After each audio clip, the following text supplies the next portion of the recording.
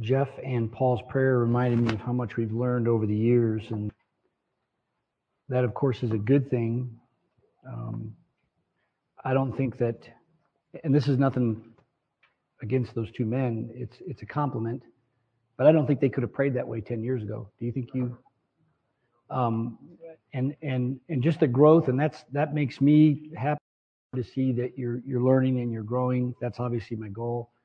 What we're going to talk about today is going to start a series, and we'll see how far or how long we go in this particular series. But the handout that you should have should say biblical myths. That at least should be on the page. There is a picture there as well. Some of you know who it is. It wasn't my initial intention, but as I put this together, Fred Sanford just kept coming into my mind. Some of you know who that is. And his favorite line was, "You big dummy." You know, it was always, "You big dummy." What are we going to talk about today? What we're going to do is we're going to, as I said, start a series which will have as its goal debunking the biblical myths believed by the big dummies of this world. And what I hope to accomplish by this is to further your understanding.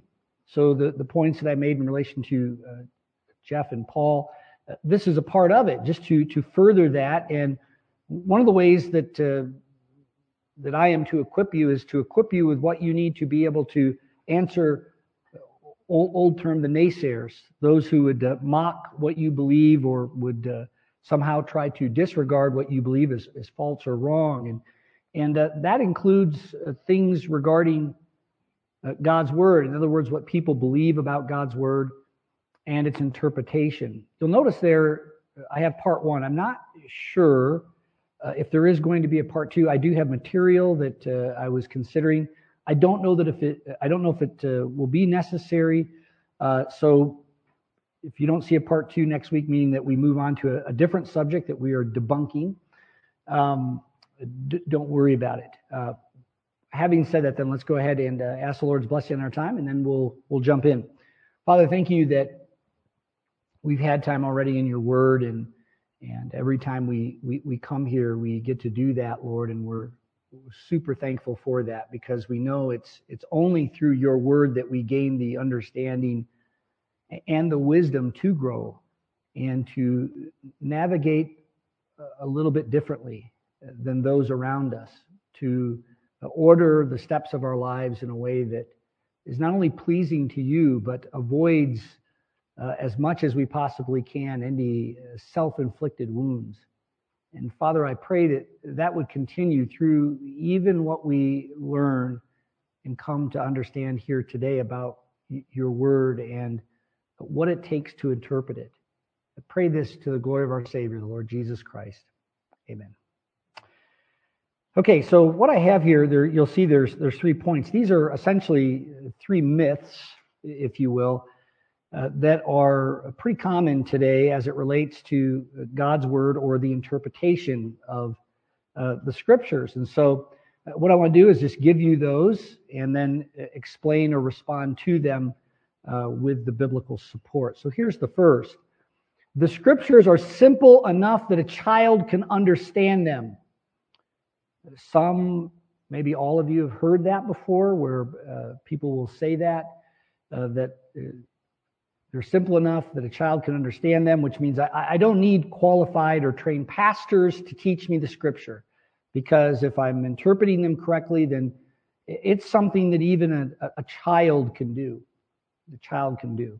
Well, where are they getting this from? Well, the passage normally referred to by those that make this kind of a claim is coming from Mark chapter 10, verse 15. So you can turn there. Mark chapter 10. Verse 15. Truly I say to you, whoever does not receive the kingdom of God like a child shall not enter it. As I say here, the dummy's interpretation of this is the scriptures are so simple that it can be understood or interpreted by children. And I took the time this week to look that up. So it's not like I'm giving you this verse and saying this is where they're getting it from. This is actually what I found. And this kind of a belief is still very popular today. And so how again that they interpret what Jesus is saying here, truly I say to you, whoever does not receive the kingdom like a child shall not enter it. They understand that to be speaking about interpretation, and that means that the scriptures are just that simple. They're simple enough that a child can properly understand or correctly rather understand them or interpret them. Well, the parallel to what Mark says here in Mark 10 in Matthew's gospel reveals that what Jesus is referring to is not the simplicity or difficulty associated with understanding or interpreting the scriptures, but rather the disposition necessary from those wanting to be saved, or as it says here, enter into the kingdom of God. So turning over there, if you turn over to Matthew's gospel, the specific text is there in the text, Matthew 18. Matthew 18.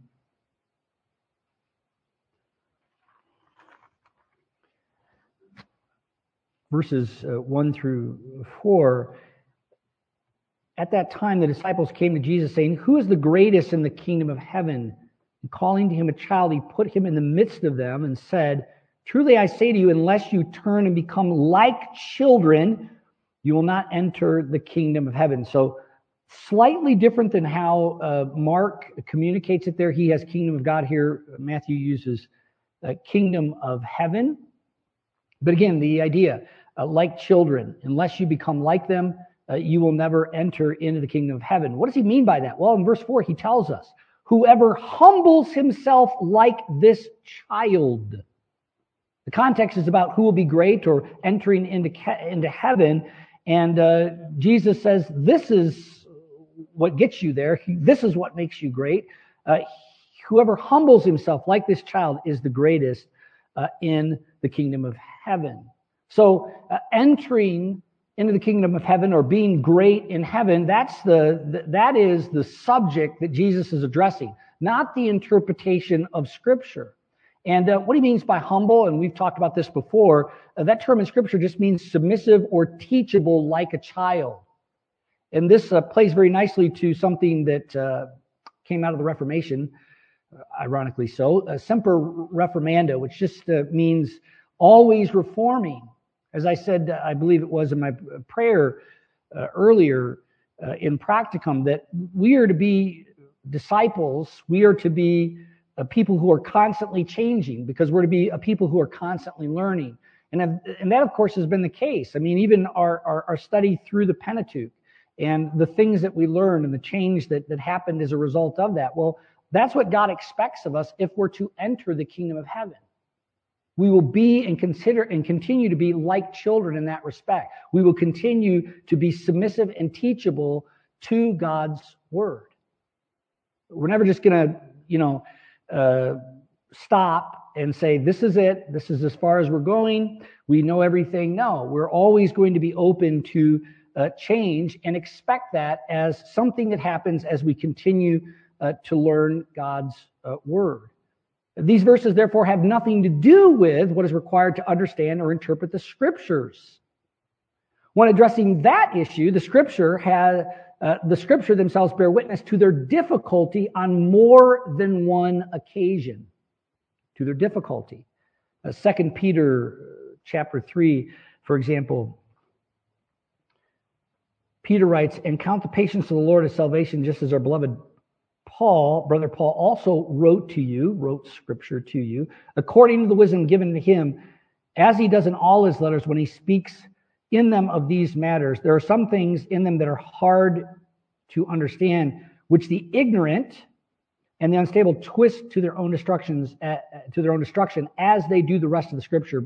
By the way, notice that Peter is here recognizing Paul's letters as Scripture. This is a text, actually, that supports that what Paul wrote was indeed inspired because Peter, the Apostle Peter, refers to them here or identifies them in that way here. His letter, or his letters, rather. Scripture. But notice in the key piece, or the piece that we're concerned with most now, is that Peter says that they are, or at least some things in them, are hard to understand. Hard to understand. Not so simple that even a child can understand them or interpret them. Acts 29, another text just by way of example of this, Acts 8, Philip in the Ethiopian eunuch. The Spirit said to Philip, go over and join this chariot. This is a chariot that is occupied by an Ethiopian eunuch, verse 27, a court official of Candace. He is returning from Jerusalem, and he is reading, we're told, verse 28, the prophet Isaiah. Verse 30, and so Philip ran to him and heard him reading Isaiah the prophet and asked, do you understand what you are reading? Do you understand? And he said, well, surely I do. Even a child can understand. How can I?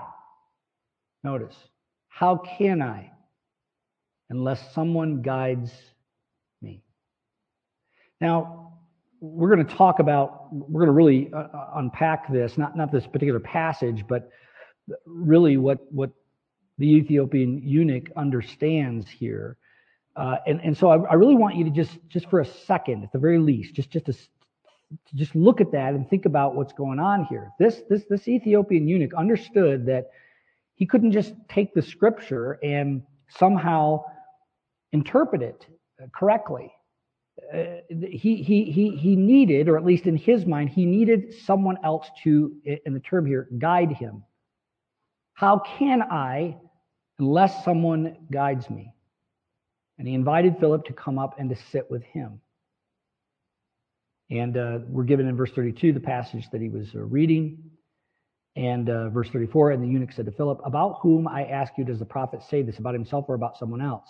Then Philip, and we know who Philip was or is.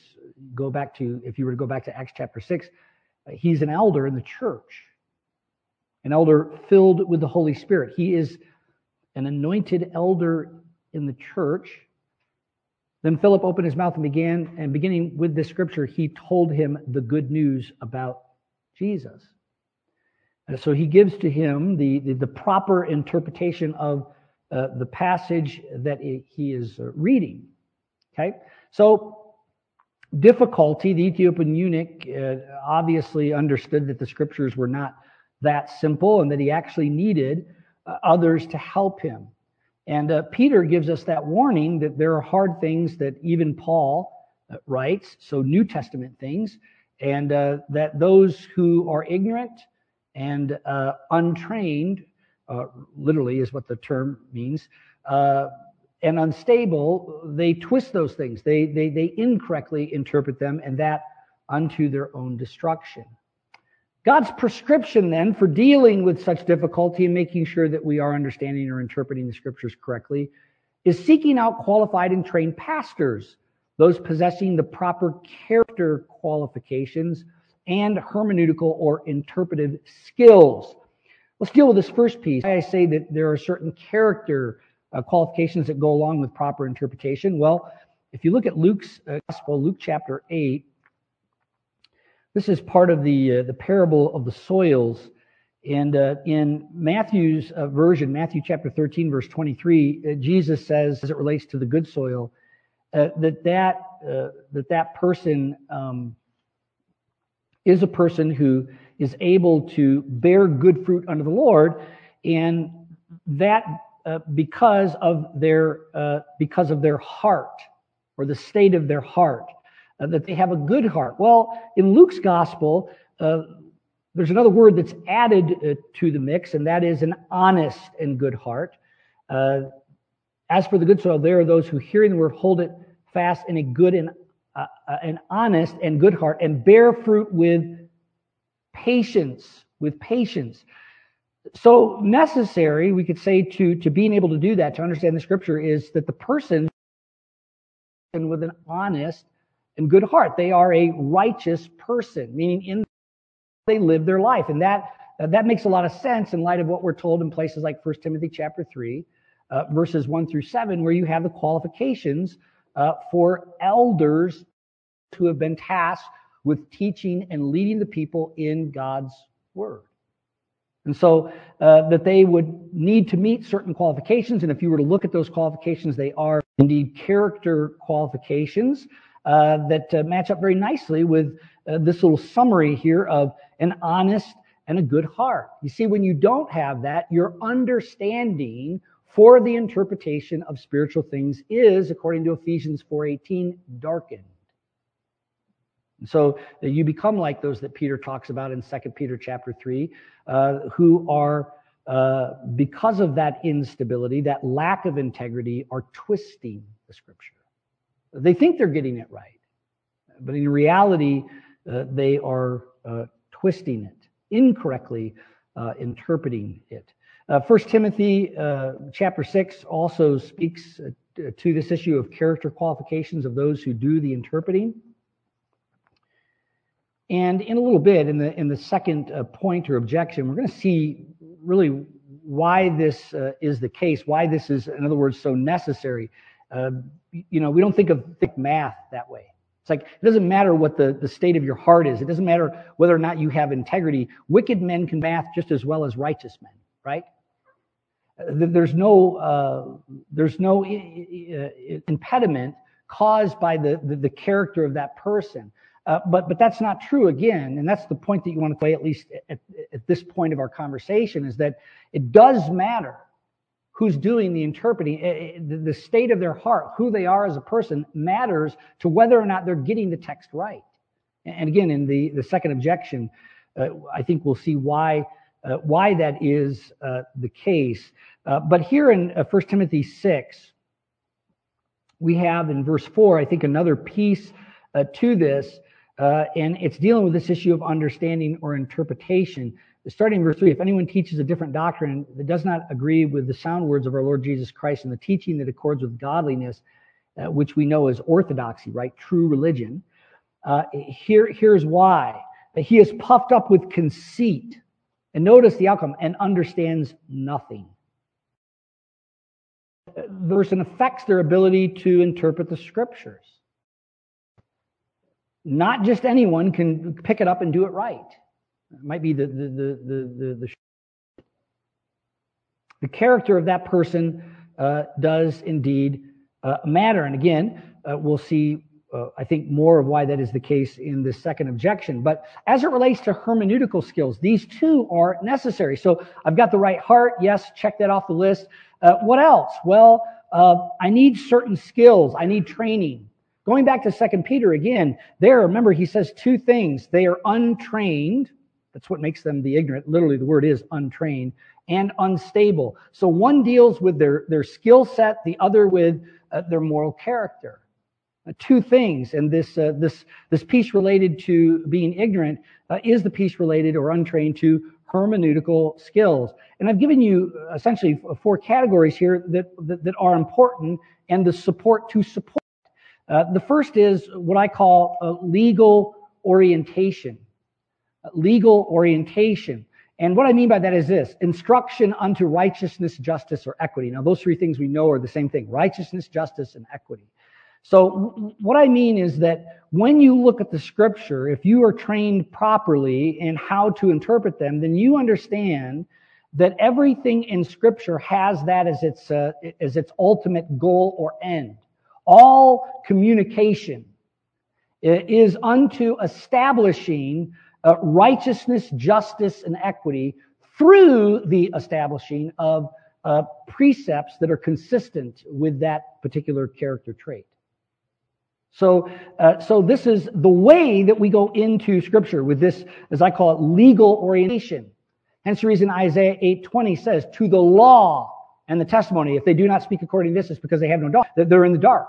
They don't know how they don't truly understand spiritual things. They're in a spiritual darkness if they don't speak with a legal orientation.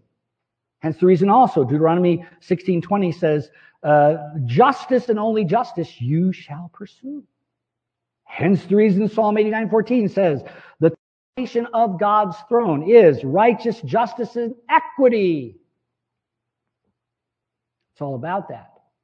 It's the reason Matthew chapter 5, verses 17 through 19, Jesus says, not one jot or tittle shall be removed from the law. And those who preach the law, even its least commandments, shall be considered great. That's the purpose of the whole of Scripture, to give us instruction unto righteousness, justice, and equity. Because if we're to be image bearers, then like God, whose throne, whose central attribute is righteousness, justice, and equity, then we are those kinds of people who the foundations of our life is righteousness, justice, and equity.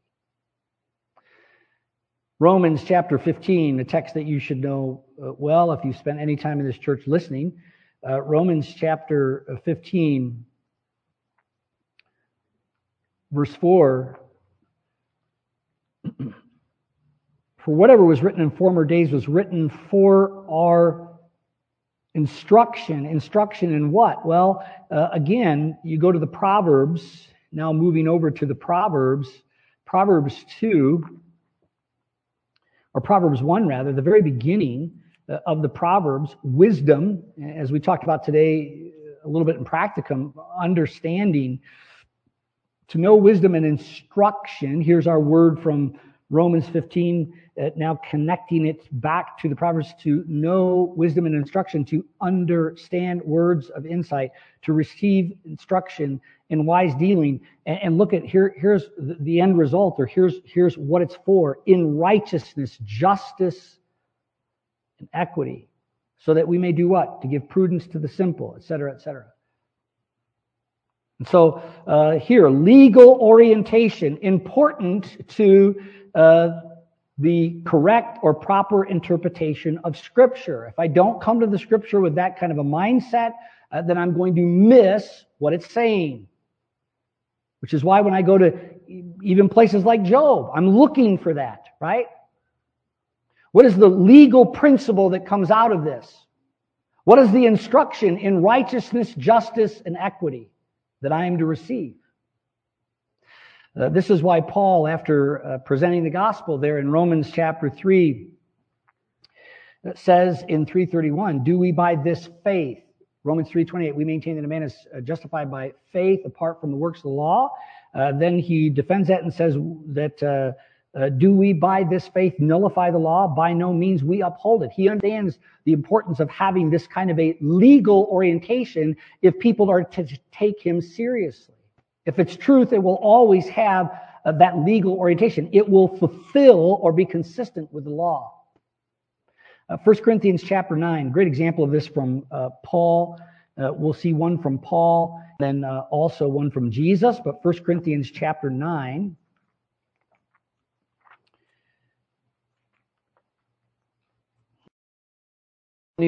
This is how Paul went about interpreting the Scripture. 1 Corinthians chapter, starting in verse 7. Whoever serves as a soldier at his own expense, who plants a vineyard without eating any of its fruit, or who tends a flock without getting some of the milk. Do I say these things on human authority? Does not the law say the same? Meaning that you should get a return for your labors. For it is written in the law of Moses, you shall not mock the ox when it treads out the grain. So what he appeals to support what he has just said, which is this appeal to be supported for their work, he appeals to a passage dealing with ox doing work in the fields. And notice how Paul understands something about an ox. Is it for oxen that God is concerned? And again, being rhetorical, it's more of a statement than it is a question. What does he say? No, it's not. He's not really concerned for the oxen. He's concerned for us. He's concerned, or he has given us that for the purpose of establishing something legal on our behalf. Instruction unto righteousness, justice, and equity. Does he not certainly speak for our sake? It was written for our sake. Because the plowman should plow in hope and the thresher thresh in hope of sharing in the crop. If then we have sown spiritual things among you, is it too much if we reap material things from you? So Paul, having a very legal orientation as it relates to all of God's word, even those passages that speak about or give instruction in relation to oxen.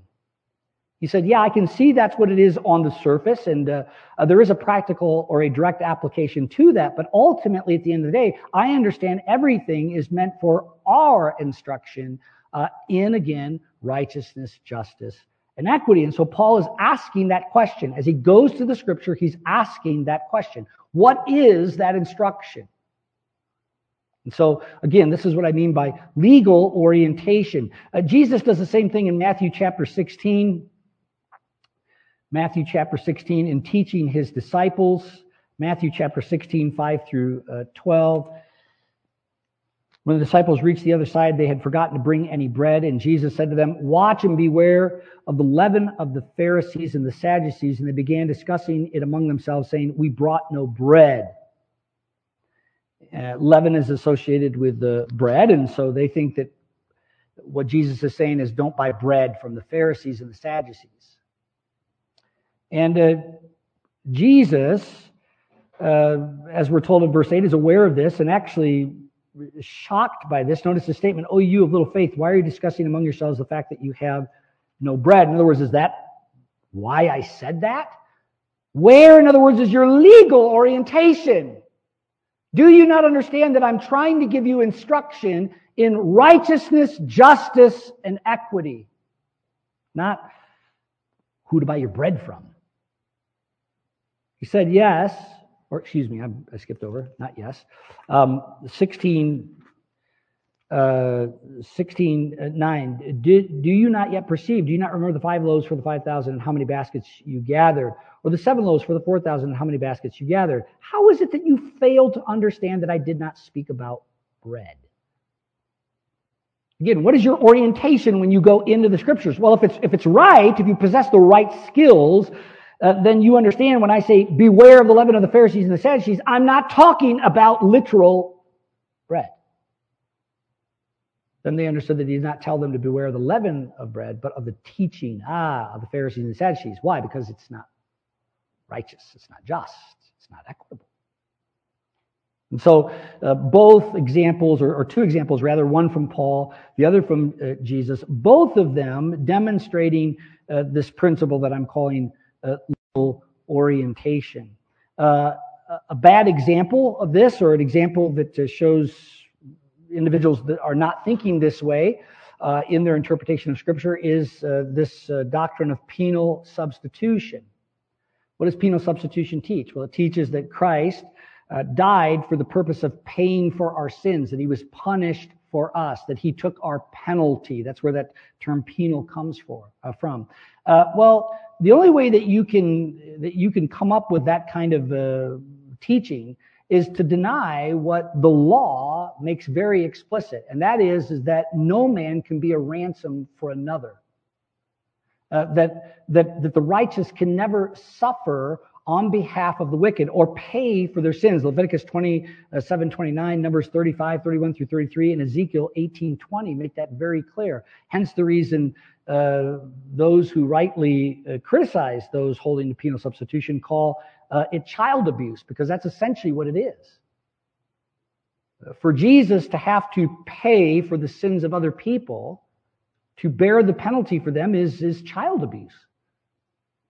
And so what causes a person to do that? Well, they're not properly trained. They don't have a legal orientation, which is exactly what we see we're to have in relation to the Scriptures. Another key piece here as it relates to skill is competency in the original languages, special genre, things like prophetic texts, and overall grammar. Those 2 are necessary if I'm going to properly interpret Scripture. Romans chapter 10, A good example of the prophetic, Romans chapter 10, here in the verses that I've given to you, 20 and 21. If you go up to verse 18, but I ask, have they not heard, speaking of Israel? Indeed, they have. Their voice has gone out to all the earth and their words to the ends of the world. But I ask, did Israel not understand? First Moses says, I will make you jealous of those who are not a nation. With a foolish nation, I will make you angry. Then Isaiah is so bold to say, I have been found by those who did not seek me. I have shown myself to those who did not ask for me. But of Israel, now notice in contrast, notice the adversive there, but of Israel, so in contrast to what he just said in verse 20, all day long I've held up my hands to a disobedient and contrary people. Well, this is coming again from the book of Isaiah, which is a prophetic book. And so one of the things that's important to understand if you're going to do a proper interpretation or correct interpretation of the scripture is understand that a prophecy functions very, very different than what we might call didactic text. In prophecy, you can have multiple fulfillments. And those fulfillments do not require some level of consistency historically. They will have it in principle, but never, or I shouldn't say never, but not necessarily historically. What am I getting at? Well, if you, again, go back into this text, who is he speaking about in verse 20 when he says, then Isaiah is so bold as to say, I've been found by those who did not seek me. I have shown myself to those who did not ask for me. Well, if you were to read the rest of the larger context here, going back all the way to chapter 9, you'd realize who he's talking about are the Gentiles. That is who he's speaking of also in verse 19 when he says, I will make you, meaning Israel, jealous of those who are not a nation. With a foolish nation, I will make you angry. I'm gonna bring the Gentiles in. They'll listen. Whereas for you, verse 21, but of Israel, he says, all day long I've held up my hands to a disobedient and contrary people. And that within its context tells you too, because if it's not Israel it's talking about, then it has to be the Gentiles. That's everybody else. And so he creates, notice, a split here between the Gentiles and Israel. And if you look at if you have references in your Bible, you'll see that for those two verses, you have two verses, the first two verses of Isaiah 65. Isaiah 65, verses 1 and 2. And so verse 1 is in relation to verse 20 here. Verse 2 is in relation to verse 21 here. So keeping in mind then that what Paul has just done here, in this interpretation of that text, so a text that was written, 500 plus years ago, he says we have fulfillment of that now. Well, when we read that particular prophecy, if you go back to Isaiah now, Isaiah 65, verses 1 and 2, here is what you realize. I was ready, it says, to be sought by those who did not ask for me. I was ready to be found by those who did not seek me. I said, here I am to a nation that was not called by my name, or did not call, literally, if you look down to the footnote, did not call upon my name. I spread out my hands all the day to a rebellious people who walk in a way that is not good, following their own devices. So very similar, and this is the text again that Paul is paraphrasing in Romans chapter 10. But here's the difference, and here's that prophetic piece, and needing to understand how prophecy works. And Paul clearly did. When you read this in its original context, both verses 1 and 2 are in reference to Israel. This passage here, meaning its original audience, who it was originally given to and who it was to be originally applied to, both of these verses are referring to the same group of people, just Israel, or just the Jews. In its next fulfillment, and again, this is how prophecy works. You can have multiple fulfillments. The easiest one is what we see in Isaiah chapter 8 with, or Isaiah chapter 7 into 8 with the virgin, or the young woman shall be with child. That's fulfilled in chapter 8 with Isaiah's own son, but is later fulfilled, superlatively so, with Jesus Christ. And there you have just the simple change from a young woman, as it is in the Hebrew, which can mean a virgin, but just probably means young woman, in this case, Isaiah's wife, and is picked up in the Greek New Testament as a Parthenos, which is virgin, which specifically refers to just that. So you have a second fulfillment, which is a little bit different in that respect, but not two different people groups, as it is in the next fulfillment in Romans chapter 10. And that's the nature of prophecy. As I said, multiple fulfillments, but not necessarily consistent historically. Like it is in the case of Isaiah 7. You have a woman who is with child, a young woman, not necessarily a virgin. The next time, it's a virgin. And so multiple fulfillments that are not exactly historically the same. We need to understand that if we're going to properly interpret Scripture. Things like prophecy. And so there's an example of that. The other that I've given to you here is not related to prophecy. Sorry, I've got to find my place in the notes. Yes, Matthew 22. This is as it relates to grammar, because I say that there needs to be a competency in the original languages, which is what all of those in Scripture had. They knew the Hebrew, they knew the Greek. They understood how to handle special genre. We see that even in Paul, or we just saw that. But also grammar. And this one comes from Jesus himself. Matthew chapter 22, two examples of this. He actually uses this to trip up the religious leaders, the Jewish religious leaders. Matthew 22, verse 32. 22, verse 32. This is after the Sadducees come to him and try to stump him as it relates to there actually being a resurrection. They didn't believe in one. You'll see that in verse 23. The same day Sadducees came in who say that there is no resurrection. And Jesus, in verse 32, as a means of supporting that there is, you can start in verse 31. And as for the resurrection of the dead, have you not read what was said to you by God? I am the God of Abraham and the God of Isaac and the God of Jacob. He is not the God of the dead, but of the living. Now, you've probably heard me talk about this before, so you know what I'm going to say. But how many of you, before I told you this, knew how what Jesus says supports the resurrection? Probably not many of you. He said, okay, I am the God of Abraham, the God of Isaac, and the God of Jacob. Therefore, there is a resurrection. Right? How does that support the resurrection? Well, it's the fact that when speaking of these individuals, he uses the present tense. He doesn't say, I was the God of Abraham, Isaac, and Jacob. He says, I am, meaning still now. And that's the point that Jesus is making, a point that is made on the specific grammar that is used in the original text, in the Old Testament, to speak of these individuals long after they're dead. And notice, they got it. They were smart enough to get it. When the crowd heard it, they were astonished at his teaching.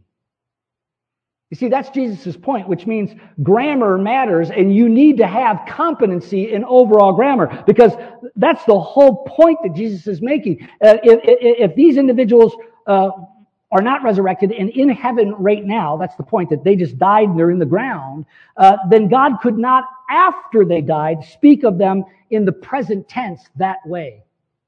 It would be, I was the God, rather than I am, present tense. We see the same thing in verses 41 through 46. Grammar, again, being the thing that Jesus is using to properly or correctly interpret the Scriptures, and at the same time befuddle the Pharisees and the Sadducees. Now, while the Pharisees were gathered together, Jesus asked them a question. So now Jesus goes on the offensive here, saying, what do you think about the Christ? Whose son is he? They said to him, the son of David. He knew they were going to say this, by the way. This is a total setup. Super great. He said to them then, how is it then that David in the Spirit calls him Lord, saying, the Lord said to my Lord, sit at my right hand until I put your enemies under your feet. So this is Psalm 110. They knew that that was what they call a messianic psalm or passage. And Jesus then asked the question, if then David calls him Lord, how is he his son? And what is he playing off here?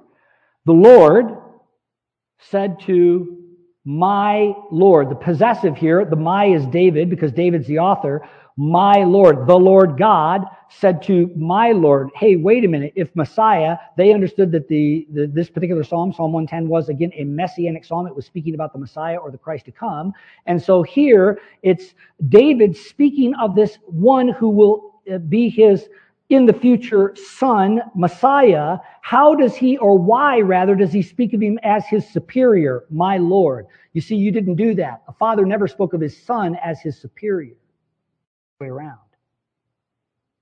So again, Jesus using the grammar to make his case, and no one was able to answer him a word. Not from that day did anyone dare to ask him any more questions. That's power, right? Because you have an understanding that this is what we call plenary inspiration, right? Every word is deliberate from God. And so that means that getting down to the jot and tittle of whether it's a past or a present tense matters. Who's the one being possessed in this particular case in verse 44? And who is the one possessing them? And what does that mean? Well, what are the implications of that? Well, in this case, David is calling a son his Lord. How is he his son? See? And so, necessary to correct interpretation is a competency in the grammar. It matters. And the two examples I've given to you should make that pretty clear. Number three, a sound biblical theology. Now, that term biblical theology really has two meanings. The first is a governing system. So it's essentially the foil that we place over the scripture, the matrix that we use to put the scripture into. And so it's that larger framework.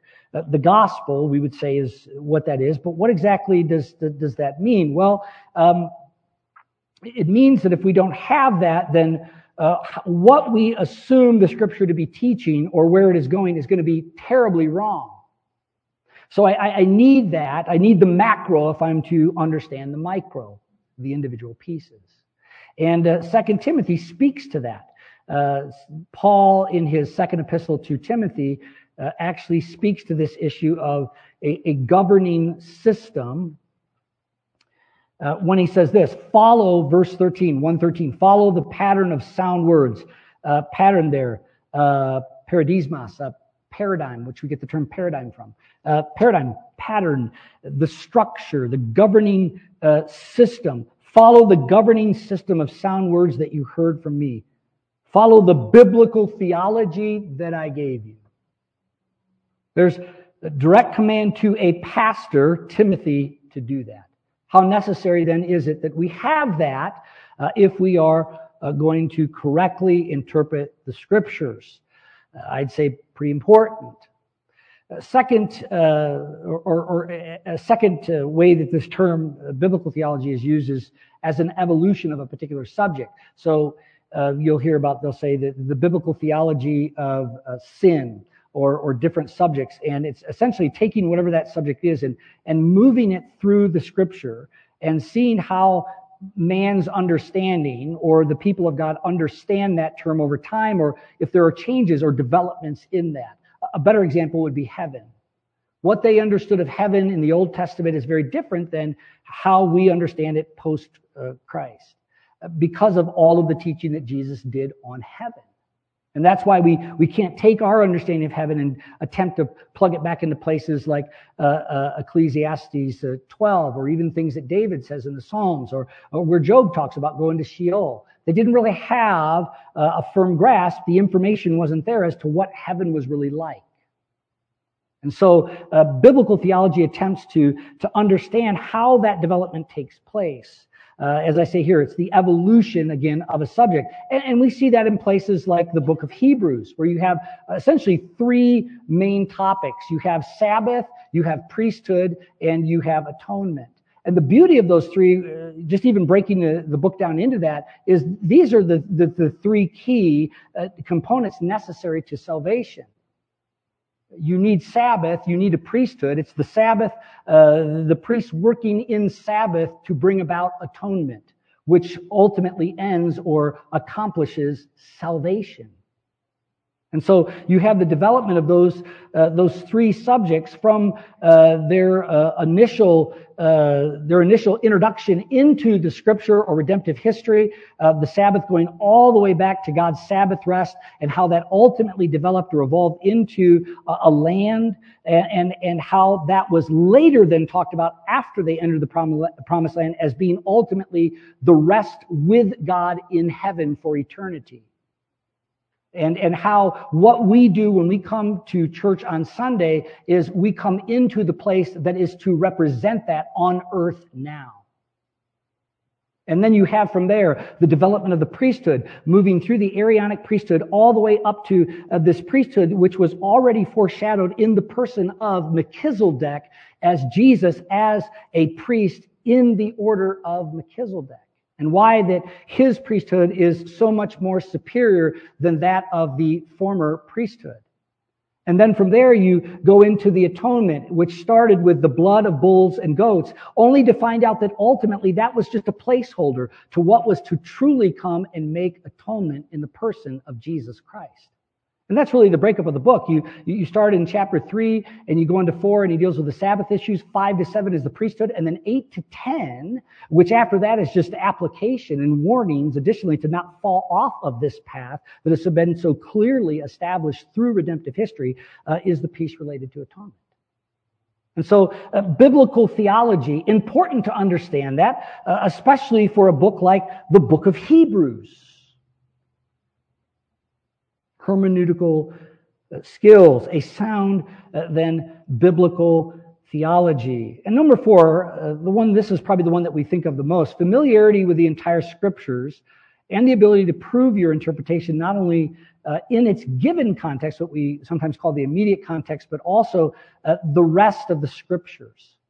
And this idea of being able to do that or demonstrate or to prove is picked up again in the pastorals in places like 2 Timothy 2:15, when Paul says these words to Timothy: do your best to present yourself to God as one approved, a worker who has no need to be ashamed. How do you do that? Rightly handling the word of truth.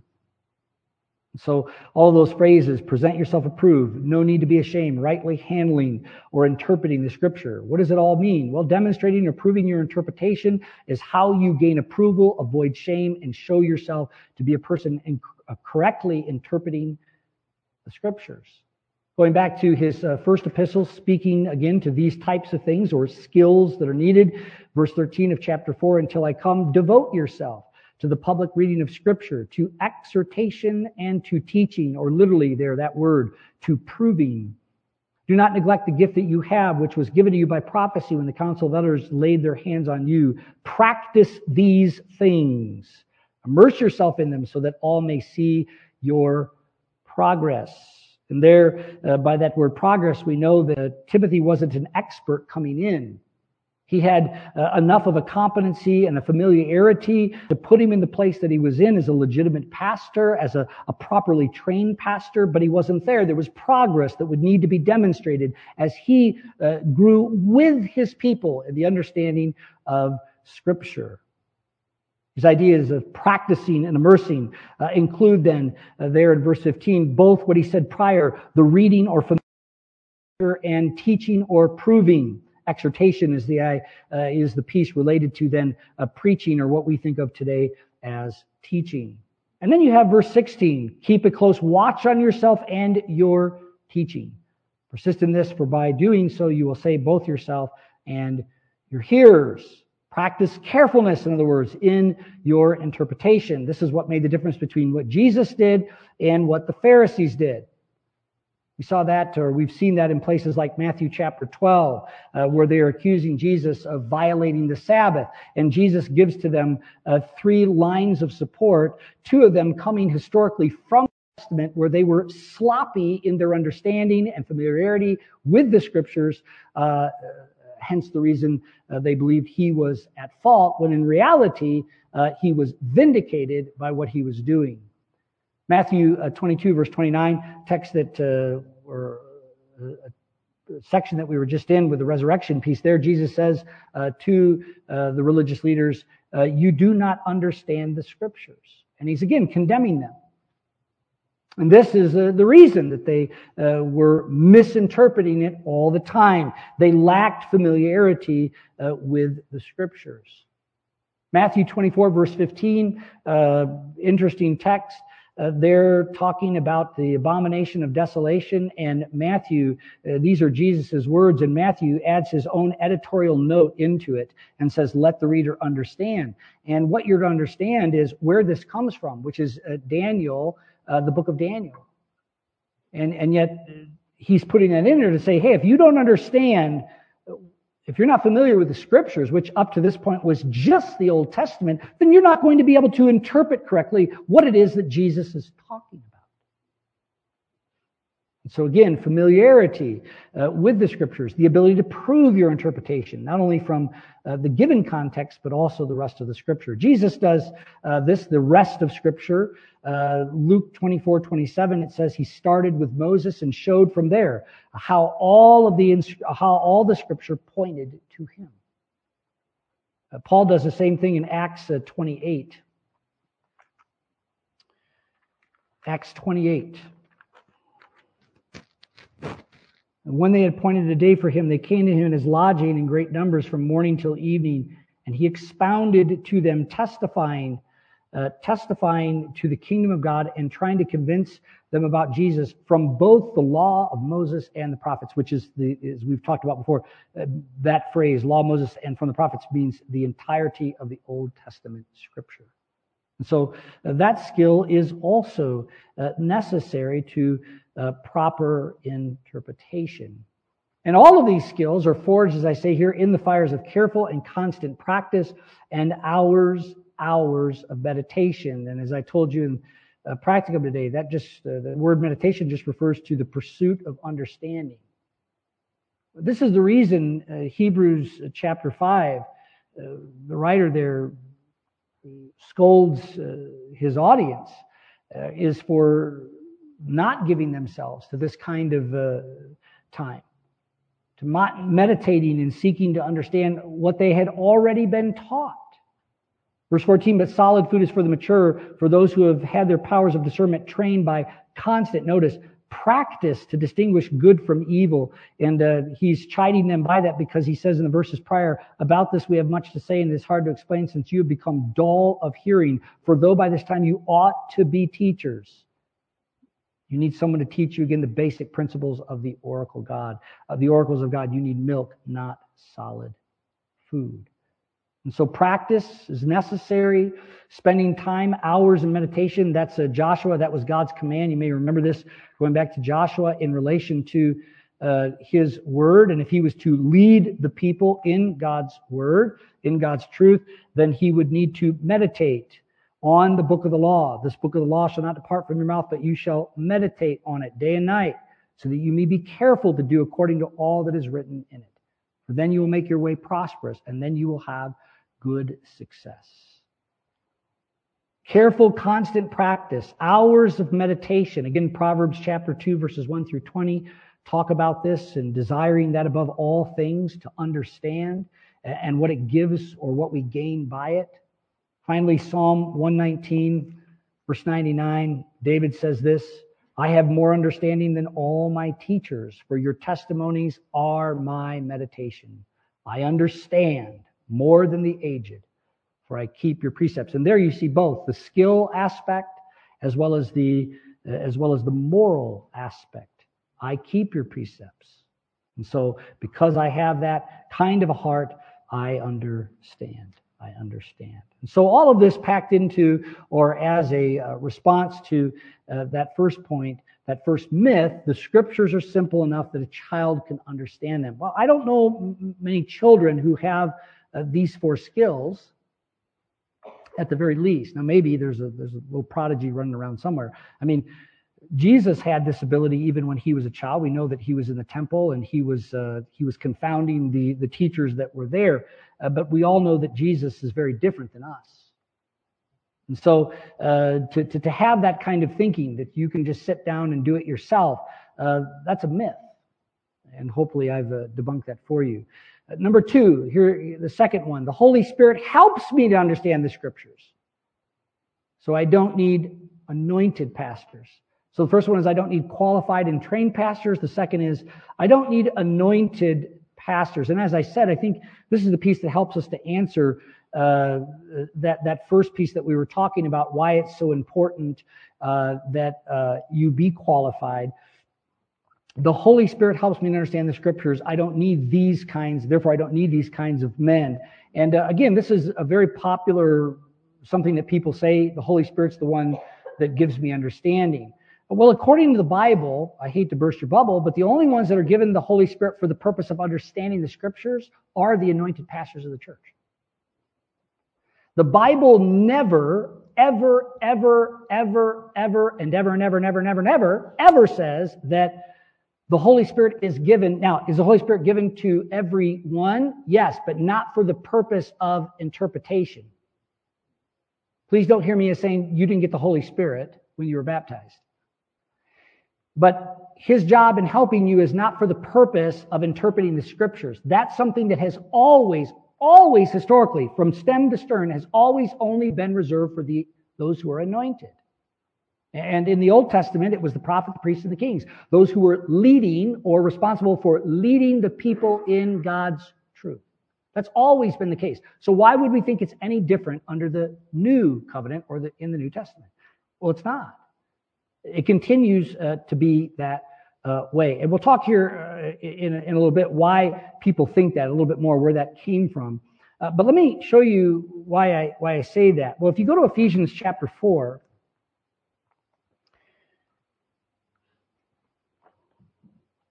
Ephesians chapter 4, verse 11, here it's talking about the gifts that God gave.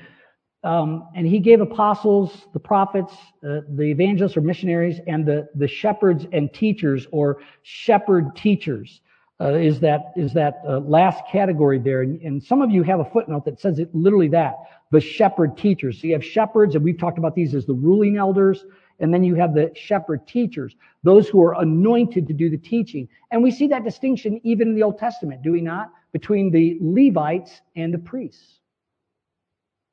And so you have the same design, and according to Isaiah 66:21, a text that you should know well by now, but let me just go there again, and if you're not familiar with it, please turn there so that you can see this for yourself.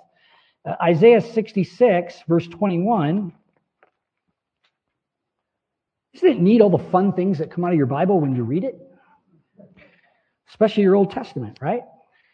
Here, speaking about the new covenant to come, verse 20, and they shall bring all your brothers from all the nations as an offering to the Lord on horses and in chariots and in the litters and on the mules and on the dromedaries to my holy mountain Jerusalem, says the Lord, just as the Israelites bring their grain offering in a clean vessel to the house of the Lord. And again, this is all speaking, if you don't believe me, take the time to look at it. You'll come away with the same conclusion. This is all speaking about what's to come under the new covenant. And then it says this in verse 21, and some of them, of these people who come to me, to my house, to the house of the Lord, some of them also I will take for priests and for Levites.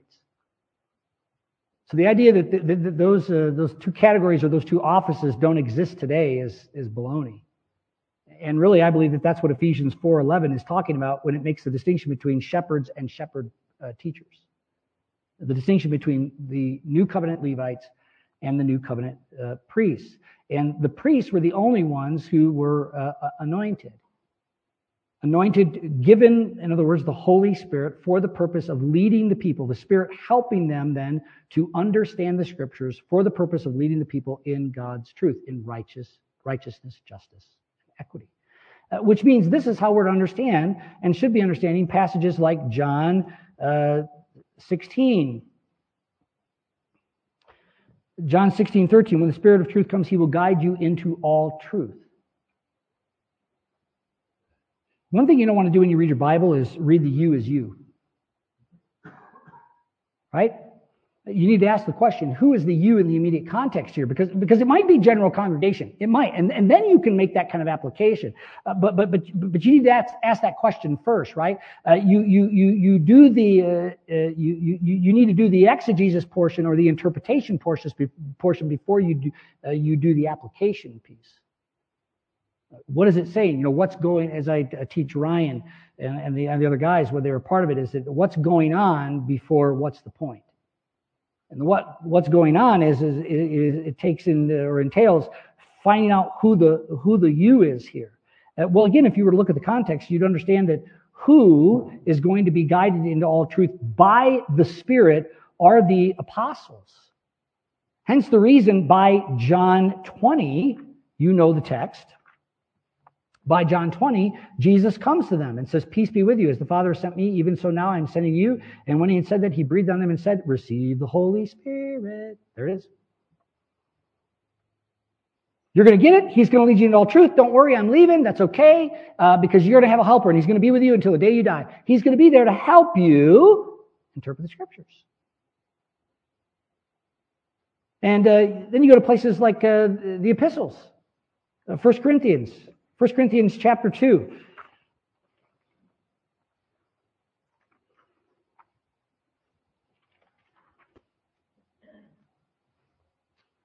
Some of you may be thinking, most of you have heard this before, but some of you may be thinking, why did I do this before? In the churches I was in before, I don't know. Blame them, not me. Chapter 2, 3, "And I was with you in weakness and in fear and in much trembling." Who's the I here? Paul. With you who? The church, the Corinthian church. "I was with you in weakness and in fear and much trembling. And my speech and my message were not in plausible words of wisdom, but in a demonstration of spirit and of power." Have you ever asked the question, what is he talking about when he says a demonstration of the Spirit?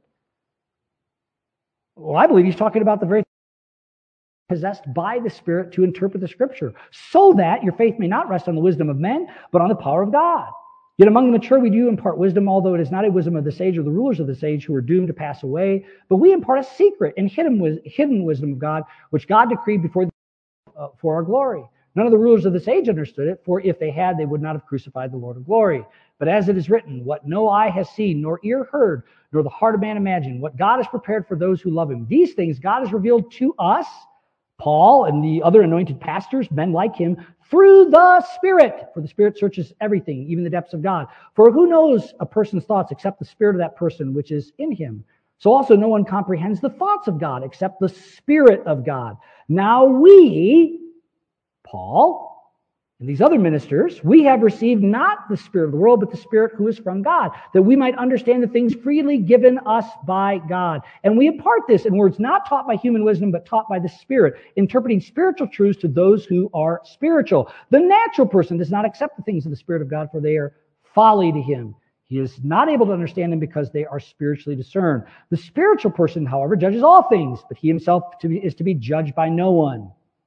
For who has understood the mind of the Lord so as to instruct him? But we have the mind of Christ." The "we" there is referring to Paul and his band of accompanying ministers.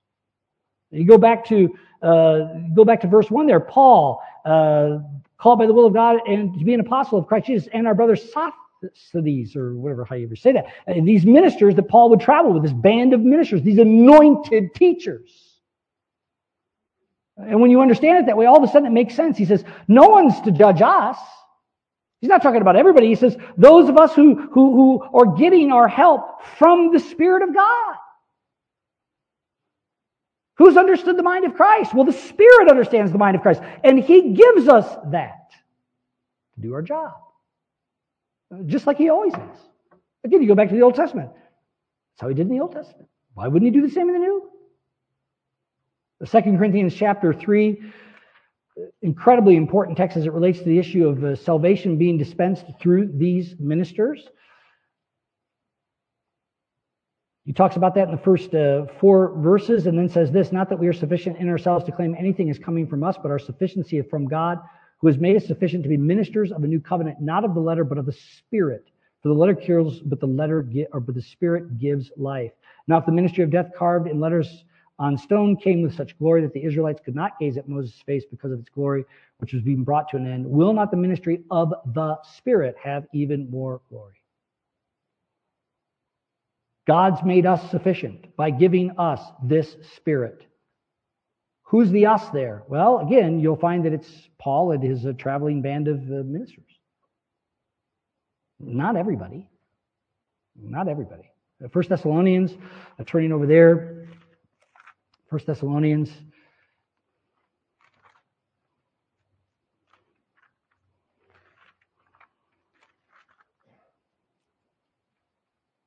Again, our gospel came to you very similar to what we saw in 1 Corinthians chapter 2, not only in word, but also in power, in the Holy Spirit and with full conviction. How did it come in the Holy Spirit? Because it came by men who were filled or anointed with the Holy Spirit. 1 Peter 1:12 says exactly the same thing. You see similar words in 2 Peter 1:21. And finally, 1 John chapter 2, a text that I would encourage you to turn to. This one I want to do a little grammar with for you, but starting at verse 18. Children, it is the last hour, and you have heard that Antichrist is coming, so now many Antichrists have come. Therefore we know that it is the last hour. They went out from us, but they were not of us, for had they been of us, they would have continued with us, but they went out that it might become plain that they are not all of us. So the big thing here to make sure you understand is, again, who the us and who the you are. And if you go back to chapter 1, verses 1 through 4, it becomes pretty clear. He says, that which was from the beginning, which we have heard, which we have seen with our eyes, which we have looked upon and touched with our hands concerning the word of life. The life was made manifest, and we have seen it and testified to it and proclaimed to you eternal life, which was with the Father and was made manifest to us. Who's he talking about? Well, he's talking about those who witnessed or saw Jesus and were a part of his traveling band.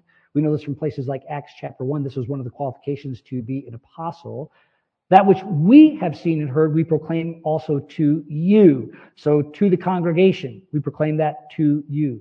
Verse 4, and we are writing these things so that our joy may be complete. So plugging that back then into those verses we just read here, you have heard from us that antichrists are coming.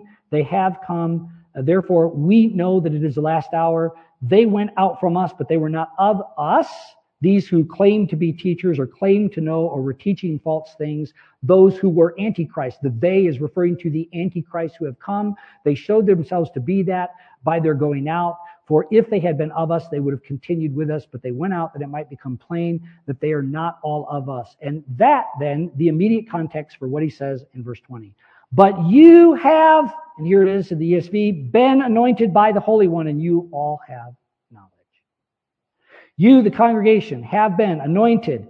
Horrible translation. If you have the NAS, if you don't, talk to Robert Haskins. He loves the NAS.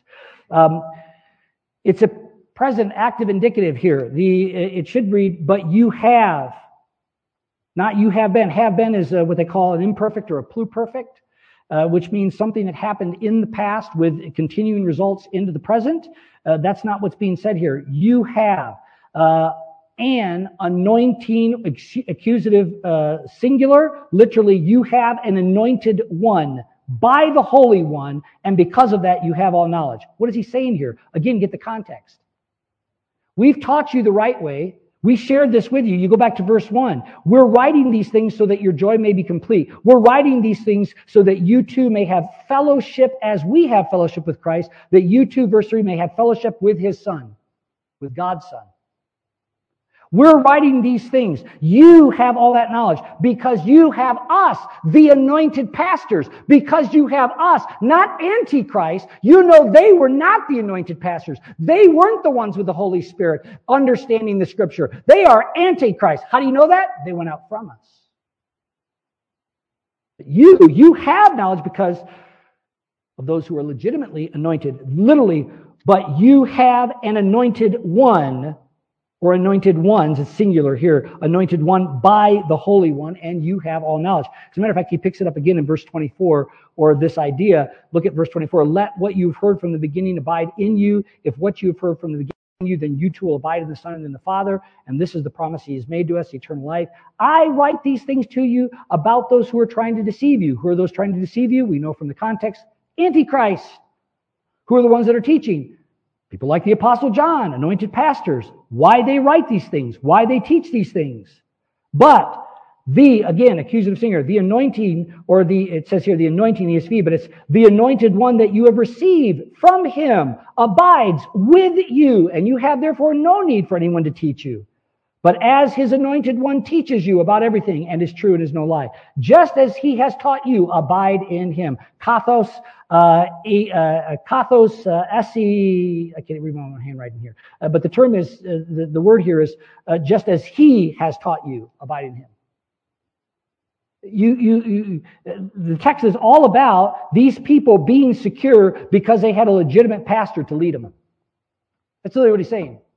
He's saying, don't be deceived by these other individuals and the people that are saying these things. Don't be deceived by them. You know them not to be legitimate by the fact that they went out from us. You, however, you know you're on the right path because God's given you legitimately trained and anointed pastors. That's his point. So again, this term, and by the way, Daniel, the Septuagint rendering of Daniel, the word is charisma, from which we get charismatic from, this word anointing. In the Greek, we see this exact translation in Daniel 9:26 in the Septuagint, which is the Greek rendering, is anointed one. So again, this idea is a myth that the Holy Spirit is helping you to understand the Scriptures. The Holy Spirit is not helping you to understand the Scriptures. The Holy Spirit wants you to go to the church, to the house of the Lord, which, by the way, if you pick that theme up and move it through the Scripture, you'll see that when anyone needed help from the Lord or needed to seek out the Lord, they went to the house of the Lord. Not to their Bible sitting in the corner on the couch with a cup of coffee and figured it out. It doesn't work that way. The final point, this one should go by fairly quickly. And it ties to these first two. You are safer trusting yourself than another man when it comes to understanding what the Bible teaches. This is what we call sola scriptura, right? You are safer trusting yourself than another man when it comes to understanding what the Bible teaches. You may have thought this at times. And if you haven't thought it, you probably acted like it at times. I'm always safer betting on myself. Well, let's just think about that. Unless you meet the criteria given above, believing that it is safer to trust yourself than someone else forgets the fact that we trust people more qualified in a specific area over ourselves all the time. The stupidity of such a statement is thus revealed when considering an equivalent. It is safer to trust yourself than your doctor when it comes to medical issues, especially those which will determine whether you live or die. Why would you trust yourself, an untrained hack whose medical ignorance far outweighs your medical knowledge, over someone who has spent countless hours in study and demonstrating their competency, whose medical knowledge far outweighs their medical ignorance? Why would you do that? Guaranteed, if your pastor has been properly trained, then the ratios of biblical knowledge to ignorance are similar, and the gap between you and him equally substantial. Again, like the average patient in relation to their doctor. Hence the reason pastors were at one time referred to as spiritual physicians. Spiritual physicians. And I say here in the second footnote there, and sorry I didn't talk to you about the first one, but the second one here, it's an unfortunate reality today that most men functioning as pastors have not been properly trained, and so they wouldn't fit into this category. This, however, doesn't mean we throw the baby out with the bathwater by viewing all pastors this way. It instead means taking the time to find those who are trained and never taking them for granted. It should also be mentioned that Scripture makes explicit those with the greatest potential for leading us astray are those who lack the proper training or qualifications to serve as pastors. And that's 2 Peter 3 that we were just in. Because of their lack of training, because of their lack of integrity, they twist the Scripture to their own destruction. And so here's the big question. Does that mean we follow pastors blindly? Notice my answer, hardly. We must always be Berean. But this connotation, to be Berean, refers to taking a position of teachable trust and self-education, not distrust and suspicion, which is often how I hear that communicated. Oh, you better be Berean, as though the Bereans were like not trusting Paul. They're like, who is this guy? Like searching the Scriptures. And that's how people take it. But if text, and I want us to do that, Acts chapter 17, you'll see that I think, or that I've correctly or accurately represented it. Taking a position of teachable trust and self-education, not distrust and suspicion. That's not what it means to be Berean. That's what it means to be demonic. Verse 10, the brothers immediately sent Paul and Silas away by night to Berea, and when they arrived, they went into the Jewish synagogue. Now these Jews were more noble than those in Thessalonica. Here's why. They received the word with all eagerness. So Paul's preaching, and they're not like, I don't know. What he says, I don't know. They received it with all eagerness, examining the scriptures daily to see if these things were true. So here's why they were more noble. They were teachable to what Paul was saying, though they had not heard such teaching before. In other words, they gave him the benefit of the doubt. They received, again, the word with all eagerness. And secondly, they took the time to educate themselves according to the scriptural support that they provided. They examined the scriptures daily. But you see the difference? Yeah, I want the support. I'm not just taking whatever the pastor says. I want support, but I come at it very different. I'm not a negative or suspicious. I don't have, like 1 Timothy talks about, evil suspicions. The proper question, therefore, is never, should we or shouldn't we trust another man? But rather, who is the demonstrated and qualified expert? Leaving your life in his hands will always be the safest choice. Let me just go back and read that first footnote that I missed. This was in relation to people believing that they have the Holy Spirit or they can interpret the scriptures for themselves. That the pastor, teachers, or anointed pastors are the only ones possessing the Spirit for the purpose of interpretation or discerning truth for leading God's people is consistent, and this I've already mentioned, with the anointing of the Holy Spirit given only to the priests, prophets, and kings in the Old Testament. So where did this idea come from? Well, the idea that all believers now possess such an anointing or spirit for the purpose of interpretation. We do possess the Spirit, but not all of us possess it for the purpose of interpretation. Where did it come from? Well, it came from the big dummy Martin Luther and his doctrine on the priesthood of all believers. And his doctrine on this came from a gross misinterpretation of Revelation 1:6, which says, it's just a repeating of what is said in Exodus 19:6, what God tells that first generation, that I will make you a kingdom of priests. And Revelation 1:6 says that that's what we are now. Well, if you go back to Exodus 19:6, not everybody in that community were priests. What it's saying is, I will give you a community which has priests so that you could be saved. That's the whole point of it. That's the good news, is that if I make you a kingdom that has priests, then that means you have a means by which to come into covenant relationship with me. You're not just a kingdom, you're a kingdom with priests unto me. And so in Revelation 1:6, when John says that, and he says that about the new covenant community, that's really good news, that we now have a kingdom with priests, because without them, we can't be saved. And the other passage is Revelation 20, verse 6. And this one you can turn to, or you can just listen. But here again, it's picked up. Blessed and holy is the one who shares in the first resurrection. Over the second death, he has no power. But they will be priests of God and of Christ, and they will reign with him for 1,000 years. And Luther and the gang said, well, see here, it's everybody that's going to be in the first resurrection, which is every true believer. And it says, this group of people will be priests of God and of Christ. Well, that's true, whoever that group of people are, or is. But if you go back to verse 4, which is the context, notice, then I saw thrones, and seated on them were those who were given authority to whom the authority to judge was committed. So those that he's talking about specifically in verse 6 as sharing in the first resurrection are those to whom authority was given for the purpose of judgment, which means, who is he talking about? The legitimate priests. Not everybody. Not everybody. That passage, even though we will all experience a resurrection, is not concerned with that. It's not referring to everybody. Okay, well, I hope that that's been helpful. Hopefully you can have a better appreciation for what takes place, and instead of looking at things the way that so many have, that have caused us trouble in the past, that you can see that there's a real value in what it is that God has given to us. It's meant to keep us safe, not something that we should instead be suspicious of. Let's pray. Father, thank you that your word is clear, and the problem is never that. Even though it's complex, when we understand it, it's clear. And